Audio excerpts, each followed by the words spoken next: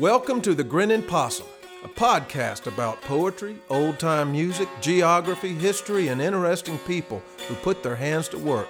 I'm your host, Maurice Manning. If it's homespun, homegrown, or just plain down home, we tend to like it. We cover everything from leather breeches to thunder mugs, pokeweed to polecats, and a heap of critters in between.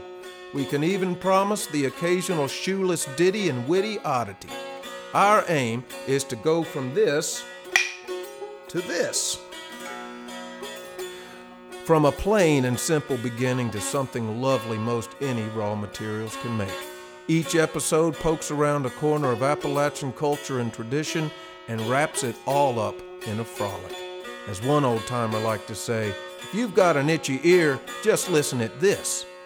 And that's all you have to do.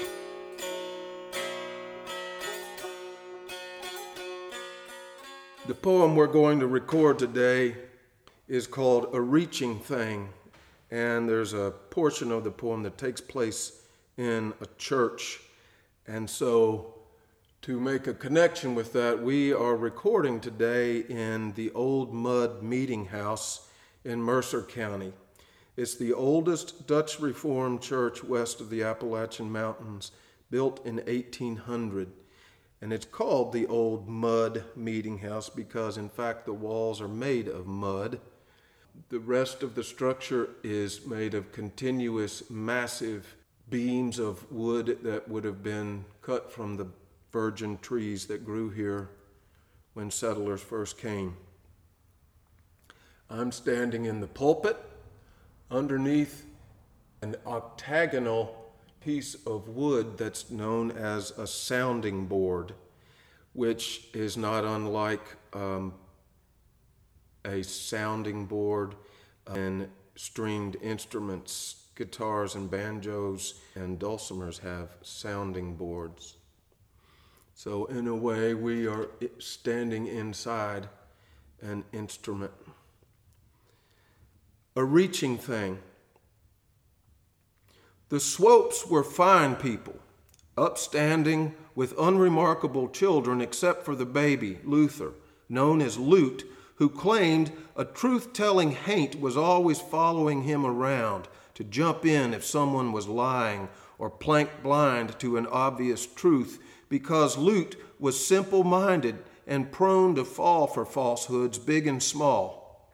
Lute said the haint was Ballard Boggs, the ghost of a blacksmith who died 152 years ago, not at the forge, as one might expect, but from a tree blown down in a storm on top of the privy, where Ballard Boggs at midnight, with a plop of triumph, had lately concluded his final heave of relief as a living soul in the world. The ghost of Ball Boggs had, clearly, conveyed the dire and tragic details of his demise to Lute Swope over the course of their long acquaintance after Ball arrived in ghostly form to serve Lute Swope as his protector. The fact that Lute could speak of his haint and the sad result of Ball's life with sympathy and plain knowledge made Lute's belief in a ghost persuasive. Nobody doubted Ball was real. He was a powerful help to Lute in school, especially when the answer to a question was either true or false. When that was the case, Lute Swope stood high above the other scholars. Thanks to the wisdom of old Ball, there was a brain and a half between them.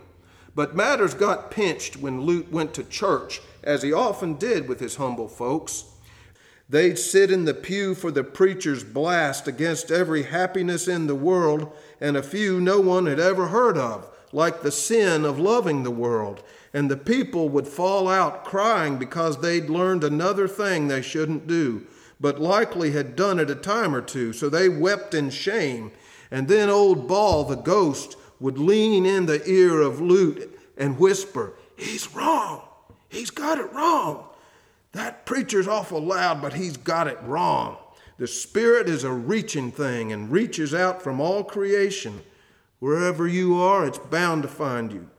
To shout that the only thing to do is to ramble sad and broken down the road of suffering because that's all there is in the world, sorrow after sorrow until the joyous day of death, is a damnable bane of the truth. He's preaching the gospel of misery. So eventually, such instruction prompted young Luther Swope to speak after the preacher strutted and cried in rage and sent the congregation to hell, ending with a vicious amen. Now, preacher, I've got a haint named Ball, killed in an outhouse accident, who speaks to me and says you're wrong.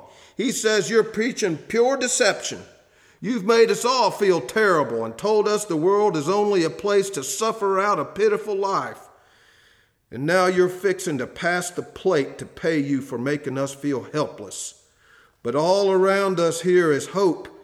Grass heads toss in the wind, an old mule finds the shade, a seed pops up out of the ground on its way to climbing up the pole. Brothers and sisters, I ask you now, does that sound like misery to you? I wasn't blessed with brains, but thanks to Ballard Boggs, my haint, I've learned how to see the world for what it is, the life that makes our lives have meaning because it reaches out to us and claims us all wherever we are. And the world reached out for Ballard Boggs in the outhouse that night when the tree fell down in the storm and mashed him flatter than a railroad penny. A moment after Ball delivered his last burden down the hole, as they say, and received his final recognition.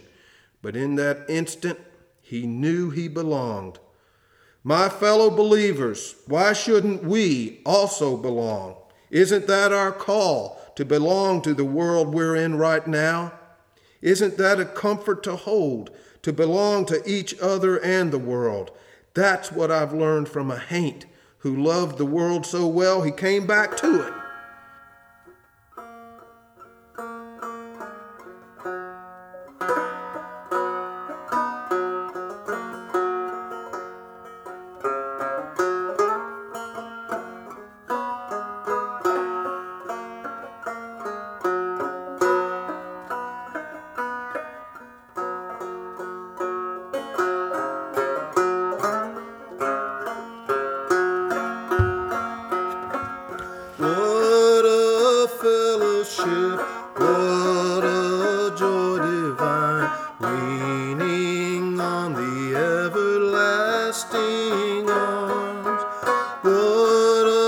Blessedness, what a peace is mine, leaning on the everlasting arms. Leaning,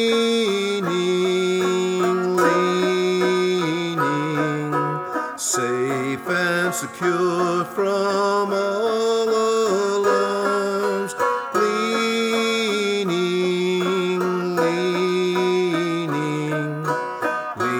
Leaning on the everlasting arms.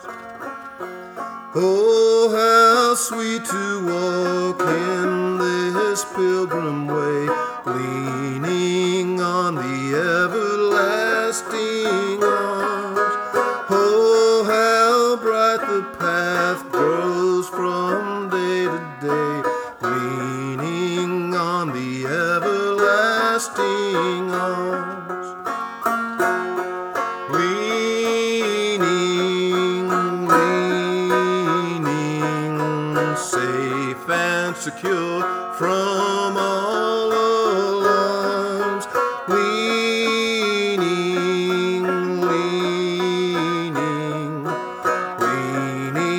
on the everlasting arms. What have I to dread? What have I to fear?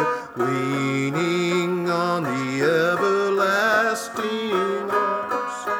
I have blessed peace with my Lord so near, leaning on the everlasting arms. Leaning,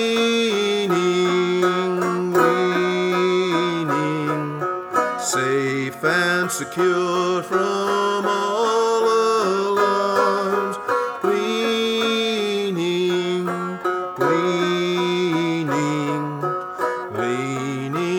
on the everlasting arms.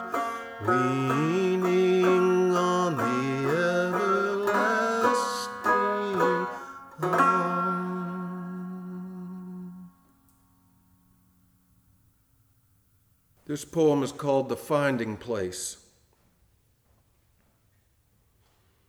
Walking the top of Persimmon Knob on a chill spring day, I met a man it startled me to meet because there's not a need to go that far unless you're of the ilk to wander the woods and attend the green dream. It's only a place to trace alone and be reminded that wandering alone in silence is strange comfort, and thus must be an ancient haunt. So chancing upon someone else, especially an old man who's shaky but clear in his mind, upends the order of being alone.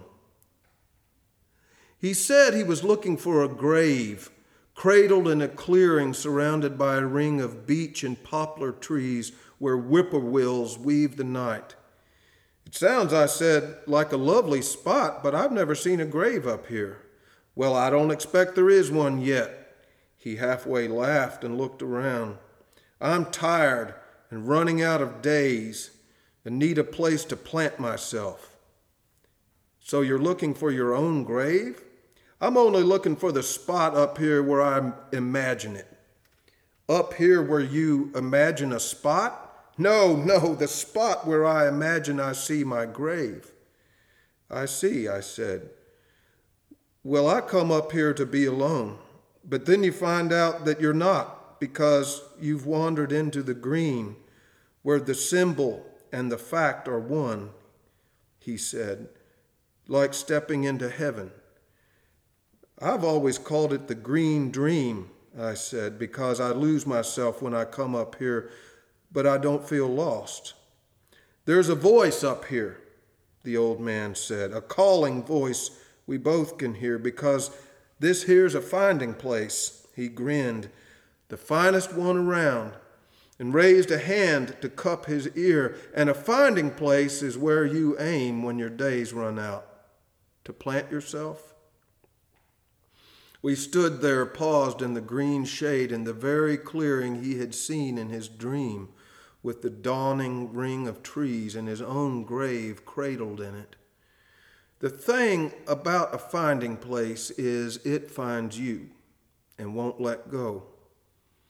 We're supposed to find a finding place, I reckon, but we don't do the finding. It's strange and backwards how it goes. The folks who live with so much fuss and fret don't have a finding place. Sounds like you're settled on that, I said. I am, he said. I pity all the folks who can't find a place where they are. You mean the symbol and the fact don't hitch together for some, I asked, to point them clearly how to go? I mean, my green companion here, they don't know what a symbol is. And if they won't get hold of that, they'll never find a finding place and never know of the living symbol that where we live and die is in it. And now you know why I am here, to find the spot in my finding place to plant myself when I am gone. For soon I'll be a symbol too. And I am also here for you. And the meaning of my life will double. And the life will only lead to life, which is all you learn in a finding place before you're stunned by the beauty there, and the beauty sets you back to step away and blink at the bare distance. That's how you know a finding place. You're home and in the distance at once, and there you find yourself, to see your life like a leaf glimmer in green life before it flutters down at the end to feed the finding place where you belong, where you began, and where you wander to remain, up here on the top of Persimmon Knob.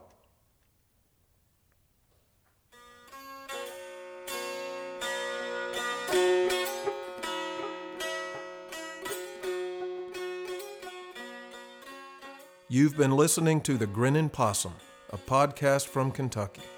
If you like what you've heard, please share it with a friend. Thank you kindly for your time, and keep it in your pouch.